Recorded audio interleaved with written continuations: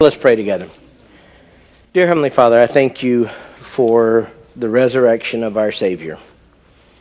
Lord, I can't comprehend what it must have been like to see the empty tomb. Lord, we read about it, but the awe and wonder that must have been in the hearts of those who saw you die, but then saw you rise again. Lord, we thank you that we're the beneficiaries of your resurrection. I thank you, Lord, that Jesus came out of the grave and gave us hope. And I pray today would be an encouraging day. That it wouldn't just be another day on the calendar, but that you would encourage our hearts today to be sustained and encouraged and empowered to live for you. Lord, as the Word of God is opened in Sunday school and in the main service, I pray that you would empower your teachers, give them your Spirit, and that you would give all of us ears to hear and also hearts that are desiring to obey. We ask all this in Jesus' name. Amen. Well, we are continuing our study of 1 Peter. So if you want to open up your Bibles, a couple of weeks ago I introduced 1 Peter chapter 2. And we began covering verses 4 and 5, and that's what we're going to spend our time on today. But because I missed a couple of weeks, and because some of what I said before is foundational to what I'm going to say today, I'm going to reiterate a few points. I'm just going to read this first section of 1 Peter chapter 2, and then give some background review, and then I'll get into today's material.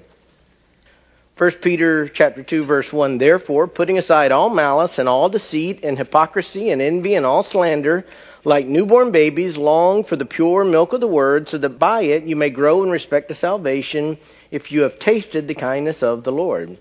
And coming to him as to a living stone, which has been rejected by men, but is choice and precious in the sight of God, you also as living stones are being built up as a spiritual house for a holy priesthood, to offer up spiritual sacrifices acceptable to God through Jesus Christ.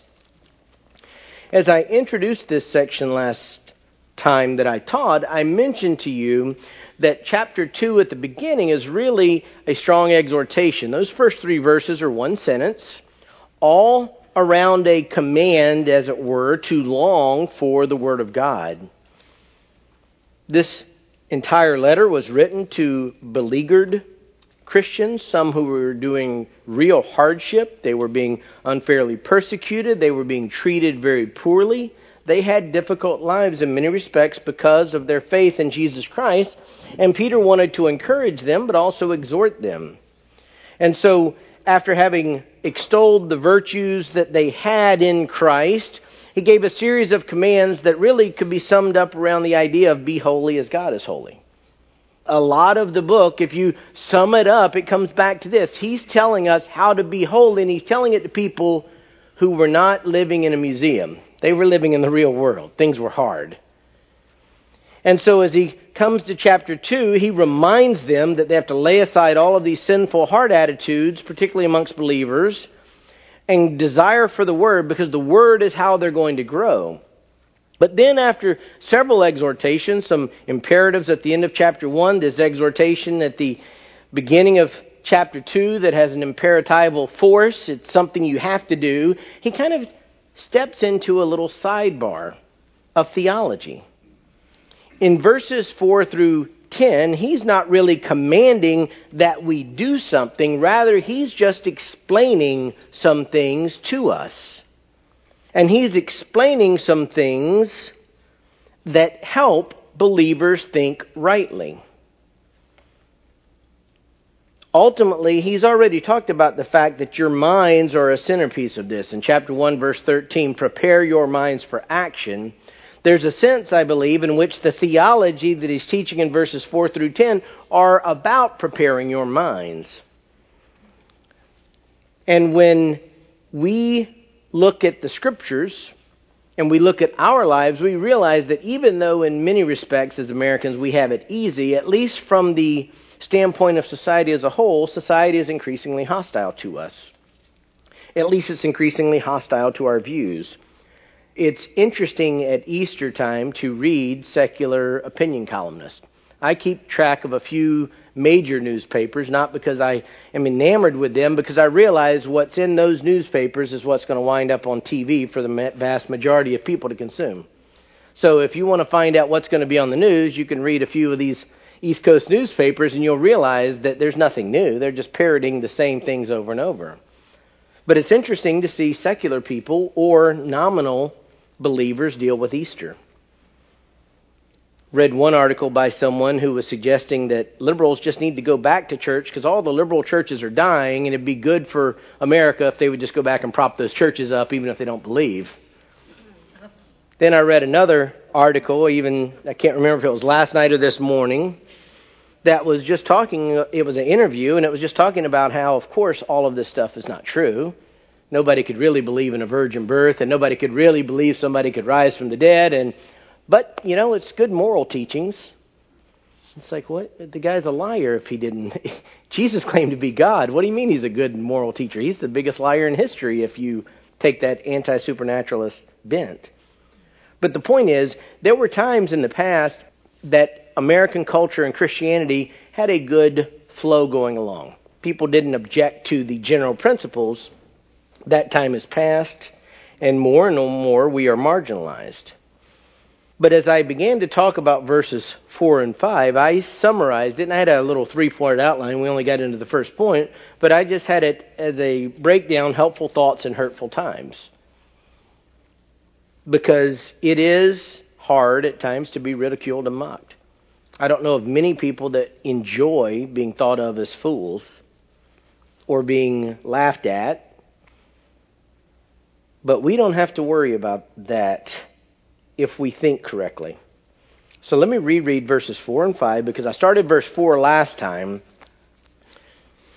And coming to him as to a living stone which has been rejected by men, but is choice and precious in the sight of God, you also, as living stones, are being built up as a spiritual house for a holy priesthood, to offer up spiritual sacrifices acceptable to God through Jesus Christ. What's interesting is he's not really telling us to do anything. He's just explaining something that's already occurring. And the first helpful thought, and this is what I'll try and briefly review, is that the world's opinion of Jesus is not what matters. So when you read those articles where people are foolishly talking about Jesus, when you read the articles that people are dismissing everything about him, what the world thinks of Jesus really is not what matters. Because verse 4 says something very important. We're to come to Jesus. It's not a command. It's saying we're already doing this and coming to him. And we come to him because we have the privilege of doing that. I taught in depth that in the Old Testament era and prior to this, you come near to God, you probably would die, and yet the throne of God is available to us. So we can draw near with confidence to the throne of grace. And so Peter is just assuming that's what believers are already doing. We're coming to him as to a living stone. Now, we celebrate Easter because he is alive.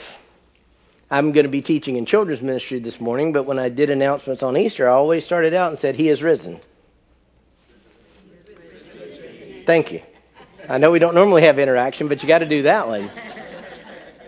But the point is, he's alive. So, living stone, the living part we understand. He didn't stay dead. He rose from the dead. But stone is not a rock in the field. It's a carefully prepared building material. And I went through that for a bit, but it's not just a haphazard rock that you would see laying around. It's a carefully prepared material, and he is a cornerstone. Everything's built around him. But my first point was based on this. He's been rejected by men. Obviously, that's why there's Good Friday, because he was killed. He was rejected. But he rose again. But the rejection of men was not relevant because it said, but is choice and precious in the sight of God. God esteemed him highly. God said, this is my beloved Son in whom I'm well pleased. God accepted Jesus' payment for sins because he was pleased with him. ultimately, as we think about things, the rejection of the world is insignificant. It might be a nuisance. It might result in some persecution. In our prayer time this morning, we were sharing prayer requests for Susie's brother in Bolivia, brother and sister-in-law, and there's ongoing harsh persecution and falsehood and lies. But whatever the world thinks, at the end of the day, it's what does God think? Because God's the judge, not the world. So my first point, and that's sort of the end of our review, just summarizing things, is that the world's opinion of Jesus is not what matters. But a second helpful thought in a hurtful time is this: being God's child makes you part of something bigger than yourself. Being God's child makes you part of something bigger than yourself. And this is not an Easter message per se, but Easter is part and parcel of this. And I pray that you're as encouraged when I'm done as I was after reading and studying and reflecting on this. Because verse 4 made it clear that Jesus, the living stone, even though he was rejected by the world, was choice and precious in the sight of God the Father. And the first words of verse 5 in English, at least, are comforting. You also. You also. You also as living stones. Again, I can't think of anything much more encouraging than this. We are identified with Christ. If Jesus is choice and precious in the sight of God, and we also are choice and precious in the sight of God. Particularly comforting when we're rejected by men and we're rejected by the world and our views are marginalized. But again, when I started studying this, these words are not unfamiliar in the sense of you hear something and it's like, oh, I've heard something like that before. But the picture being painted is much more expressive. But there's a lot of gospel truth in this little sentence. You also as living stones. I first want to key in on the word living. These are times where as you think through theology, not only do you have the ability to think through again what happened to you, but for every one of us here, it should give us a greater ability to communicate the reality of the gospel to someone else. We understand Jesus is a living stone because he died on the cross. He was dead. And then he rose again. I'm pretty certain that there's nobody in this room that was died and put in a tomb. And yet we're living stones as well. But if you've been around Christianity, you understand where this is going. According to Ephesians 2:1, we were dead in our trespasses and sins.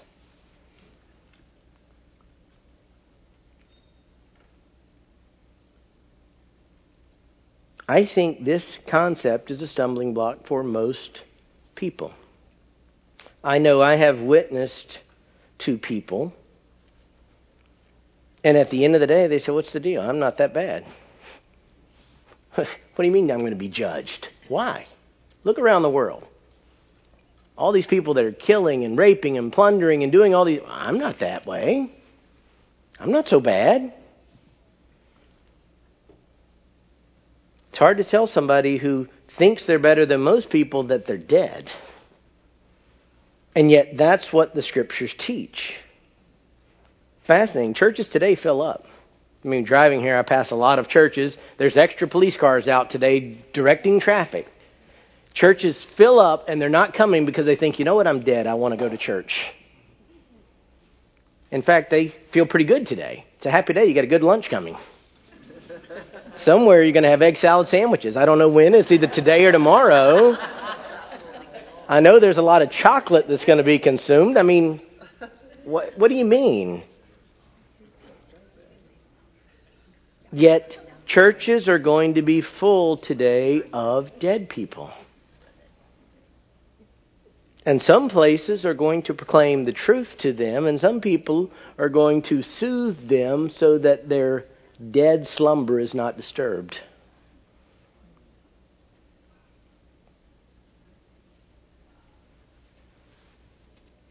Yet we know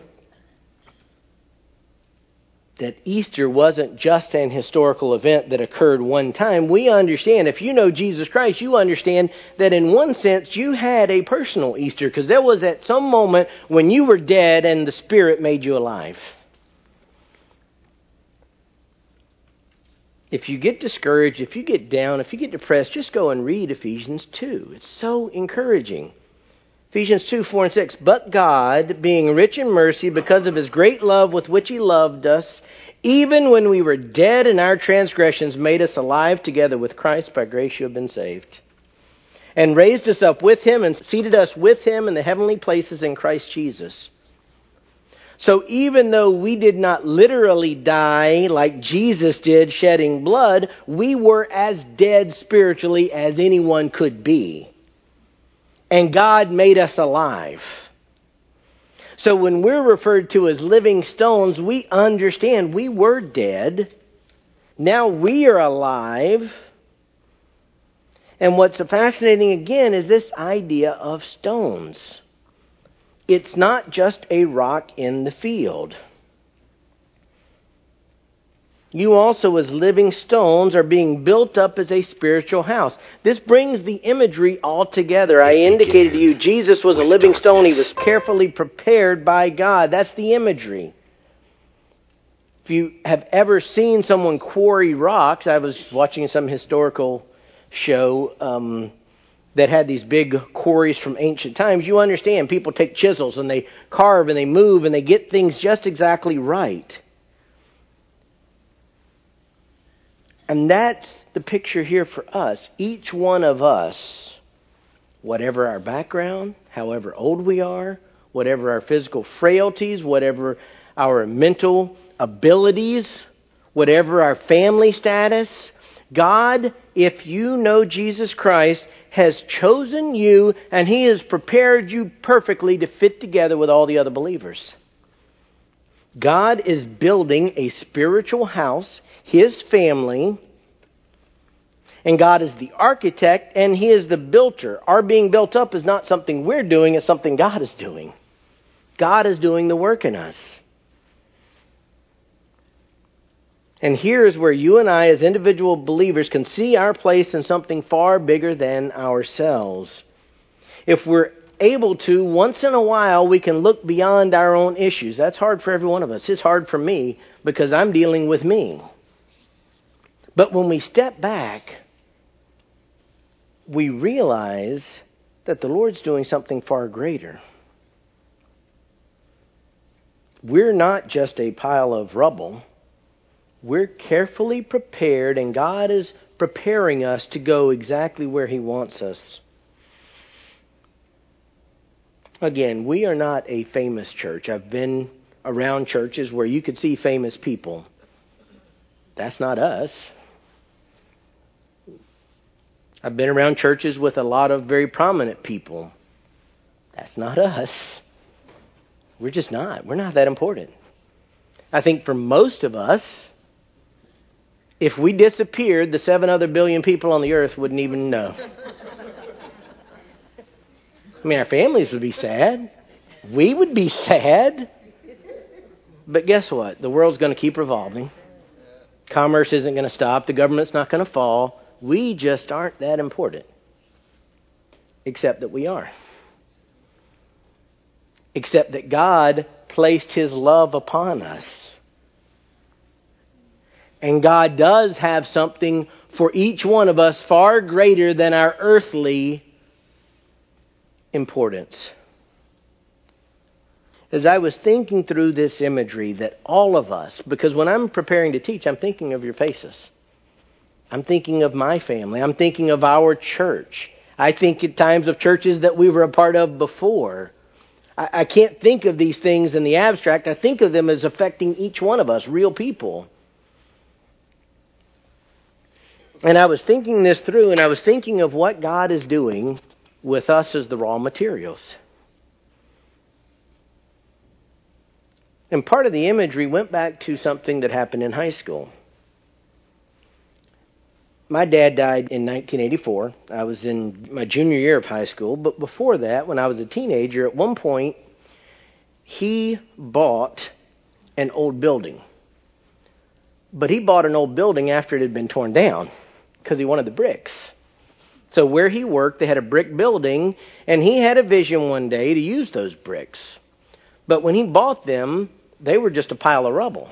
And so somehow, I don't remember the details, my mom would, he had them hauled on a truck out to my granny and grandpa's farm. My mom's parents lived in Perry. They had 12 acres, and there was a big pile of bricks. So this old building was torn down, and it wound up on granny and grandpa's farm. And I was my dad's only son, and my sisters were gone by then, and he thought it would be a good idea for me to clean those bricks. And for 3 cents a brick, if I could clean it without it being broken, and I could get all the concrete off of it, I would get 3 cents. That's a hard way to make $20 when you're in high school. But I can remember it was just a big pile. It was probably as big, as this much, and it was a jumble of mess. Some of the bricks were in big chunks that had come together. Some were laying apart. I spent the first weeks looking for the isolated bricks because they didn't require any work. But the point was, it was just big mess and jumble. And then over a period of time, it's the summer in Florida, it starts raining and the grass grows and there's weeds around. It's just a mess. That probably would describe us as unbelievers. We were just a mess. Just a pile of nothing in a field. But God, and it cost a lot more than 3 cents, sent His Son to redeem us. And He knew what He needed to build His house. And He prepared each one of us carefully. And He knew we were going to fit right around the cornerstone, Jesus. And He's still building 2,000 years later. He's building exactly what He wants. God is doing the work, and He's using us even though we're not that significant. It's interesting, the terminology used, the word used of our being built up is similar when Jesus said to Peter, I will build my church. He's doing that in part with us. When you think of it that way, our individual significance, we're being joined together with all these other living stones, carefully prepared, put in exactly the right place, and we're a part of something that's far greater than this world could ever understand. We're a part of God's house. Now, it's a spiritual house, of course. It's not a literal house. But it's as real as anything that exists. It's as real as that brick facade over there. It's as real as anything you can see with your eyes. We are a part of that. And each one of us has a part to play. Let me encourage you this Easter Sunday. You're a part of something that matters. And it's far bigger than any one of us individually. And if you think your part in the spiritual house that God is building is less important than Pastor Steve or me or any of the other elders, you're wrong.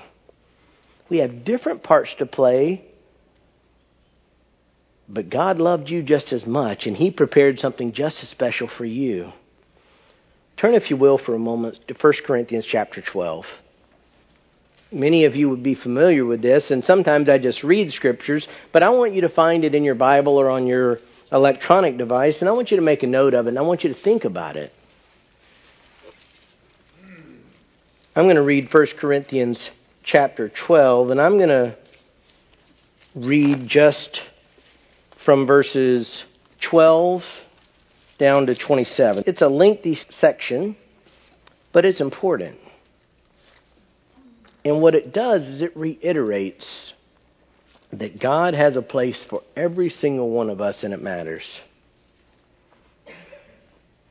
For even as the body is one, and yet has many members, and all the members of the body, though they are many, are one body, so also is Christ.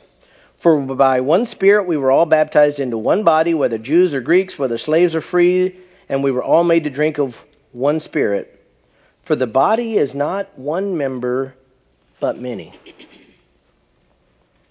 If the foot says, because I'm not a hand, I'm not a part of the body, is it not for this reason any less a part of the body? And if the ear says, because I'm not an eye, I'm not part of the body, is it not for this reason any the less a part of the body? If the whole body were an eye, where would the hearing be? If the whole were hearing, where would the sense of smell be? But now God has placed the members, each one of them, in the body just as He desired. Just pause for a second and think about that. Because that applies to you. That applies to me. If they were all one member, where would the body be? But now there are many members, but one body. And the eye cannot say to the hand, I have no need of you, or again the head to the feet, I have no need of you. On the contrary, it is much truer that the members of the body which seem to be weaker are necessary, and those members of the body which we deem less honorable, on these we bestow more abundant honor, and our less presentable members become much more presentable, whereas our more presentable members have no need of it. But God has so composed the body, giving more abundant to that member which lacks, so that there may be no division in the body, but that the members may have the same care for one another. And if one member suffers, all the members suffer with it. If one member is honored, all the members rejoice with it. Now you are Christ's body and individually members of it. You could keep reading. But sometimes people think of Lakeside and they see Steve Kreloff, and he's important. But he's not Lakeside. He's a part of it. He's an important part of it. We should pray for him always. But you guys are just as important. God has prepared you to be here.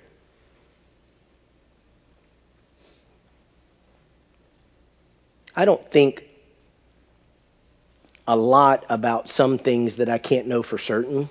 Sometimes people say, well, what about? And I don't think about it too much because I just realize I'm never going to get somewhere. But I do think about heaven. And I do think about what it will be like. And I don't know fully when the believers receive their rewards, how the rest of us will interact. I don't know if we'll all see. I don't understand all of that. I do know from Scripture that God will honor His children for their faithfulness. And I can say this, I think in heaven, a lot of accolades will go to people that nobody ever heard of. We all think of the giants of the faith. We can go back hundreds of years and we have big names. I think in heaven, there's going to be a lot more attention paid to people we never heard of. Even if you think you're a nobody, God saved you for a reason. There is no closet at Lakeside where we stack up people that aren't important. If you feel that way, it's a poor understanding. And it's our fault for not having communicated better. But God saved you and He made you a part of something bigger than yourself. Now, the whole idea of a spiritual house is really, I think, a contrast with the literal temple. When we studied through the book of Hebrews, I talked a lot about that. There was a strong affection for the temple itself. That building had a pull on people. And the writer of Peter is making a similar point to the writer of Hebrews in the sense of what we're a part of isn't a literal place. We're being built up as a spiritual house for a holy priesthood, and the idea is that God is doing something different under the new covenant. Each one of us is a priest before God, not in the Roman Catholic sense. But part of what God is doing in building up His house is He's making a multitude of priests to serve Him. You see that word holy again. Throughout this book, it's going to come back. Be holy as I am holy. That's our call. On Easter, confess areas of your life where you're not being holy and strive to be holy. But ultimately understand this, that there is a concept that's called the priesthood of all believers that is an immense privilege for us. In the Old Testament, the tribe of Levi was set apart, and they were the only ones that could minister. And then within the tribe of Levi, there was a great high priest who once a year could go into where the presence of God was. There was this big barrier between God and men. And that barrier is gone because of Christ. I think it's fascinating if you read church history. The veil of the temple was torn in two, and immediately people tried to start stitching it back together. Put Roman Catholicism in. That's what a lot of Orthodox faiths are. They've put the priest up and you can't get to God except through the priest. That's not true. Every one of us has direct access. Every one of us has a place as a holy priesthood before the Lord. You've been carefully prepared. You have a special place. It may not seem important. It may not seem like the greatest location. You might have wished that God would have put you into a different wall on the building. But the fact remains, each one of us is right where God wants us to be. And praise the Lord that each one of us on this Easter Sunday, for example, can go straight to God. There's no barriers. So let me quickly get our final thought, because I'm running out of time. Helpful thoughts in hurtful times. The world's opinion of Jesus is not what matters. Being God's child makes you part of something bigger than yourself. Number 3, God gives you the privilege of serving Him in innumerable ways. What an Old Testament priest did was he offered sacrifices. If you read through the Old Testament, that's where everybody's daily Bible reading dies, with the Old Testament sacrifices. You just couldn't get past another flour offering and another animal. And if you don't have enough money for this animal, you do that animal. But it was very specific of worship. The worship now of this priesthood of which we are a part is different. It's spiritual sacrifices. Obviously not offered hypocritically like the Pharisees. They are ones offered through Jesus Christ. But they are many. I'll just give you some first references if you want to write them down. There are more. But Romans 12:1, we're told to present our bodies a living and holy sacrifice. Philippians 4:18, the giving of funds to help someone in need was considered a fragrant aroma, an acceptable sacrifice, well-pleasing to God. Hebrews 13:15, there's a sacrifice of praise that comes from our lips. The fruit of lips that give thanks to His name. There's going to be a lot of sacrificing of praise in a few moments. Philippians 2:17, even those believers who are called and they serve and their lives are going to be poured out. Paul talked about a drink offering that was a sacrifice. Ephesians 5:1 and 2, being imitators of God, walking in love, was an offering, a sacrifice to God as a fragrant aroma. Here's the point. All these little things that you do that may not be noticed by anybody matter to God. You're serving Him. You're offering spiritual sacrifices to Him when you do those things. Let me encourage you today. As you reflect on Easter, make it very, very personal. I pray that you've already been doing that. But it's easy to think of Jesus coming out of the grave for all those other people. But if you know Christ, He came out of the grave for you. He had your name in mind. And when He saved you, it was for something bigger than you. And that work continues. And we praise the Lord that we get to be a part of it. Let me close our time in prayer. I see people lining up outside the doors. Happy Easter.